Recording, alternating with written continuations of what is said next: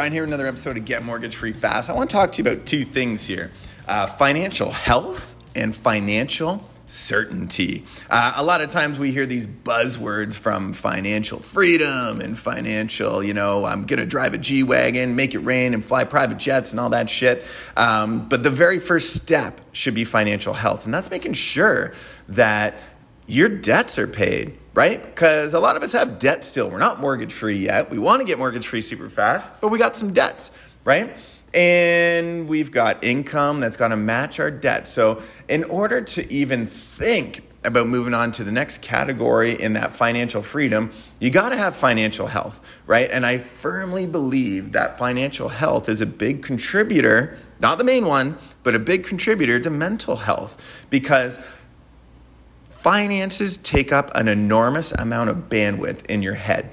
If you're worried about money, if you're worried about the debts that you got to pay at the end of the month, if you're worried about the amount of income that's going to come in, if you're worried about losing your job because you're paycheck to paycheck, that is a recipe for massive anxiety, right? So getting into financial health is just meaning that, hey, okay, I've got some money in the bank, got some equity in my house, I can afford my mortgage payment, and I don't feel like I'm living in a pressure cooker. I feel like everything's kind of okay.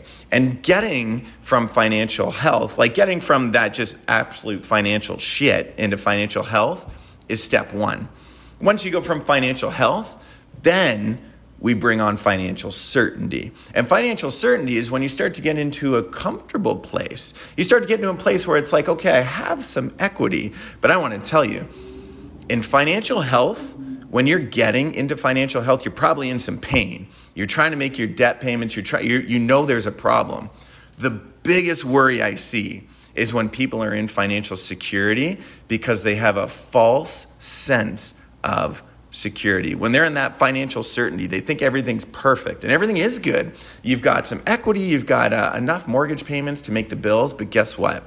If a catastrophe happens, you might be fucked. If a major thing happens, you could be in a shitty situation. So the biggest thing is when you are in financial certainty is to make sure that you don't take your foot off the gas, because too many times I see people, yeah, you know what? We're doing good. Good is the enemy of great, okay? Good robs you of courage. Good robs you of taking new steps and stuff, right? So in that financial certainty, make sure you're exercising that courage muscle to take the next step to purchase a rental property, because then, my friends, boys and girls, after financial certainty comes that financial security and financial freedom. Because when you start building up another income stream, when you start building up a multiple wealth platform like a rental property, you have absolute certainty, not just perceived certainty.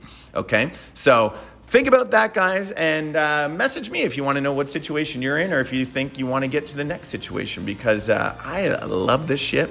And I think getting you guys through from financial health to financial certainty to financial security and all the way up to that G-Wagon, private jet flying, making it rain financial freedom is where you want to see. But unfortunately, you can't skip a step. You got to go through each one. It's kind of like going through each grade of school and each level of university. Okay? Thank you guys, and make this a fabulous day.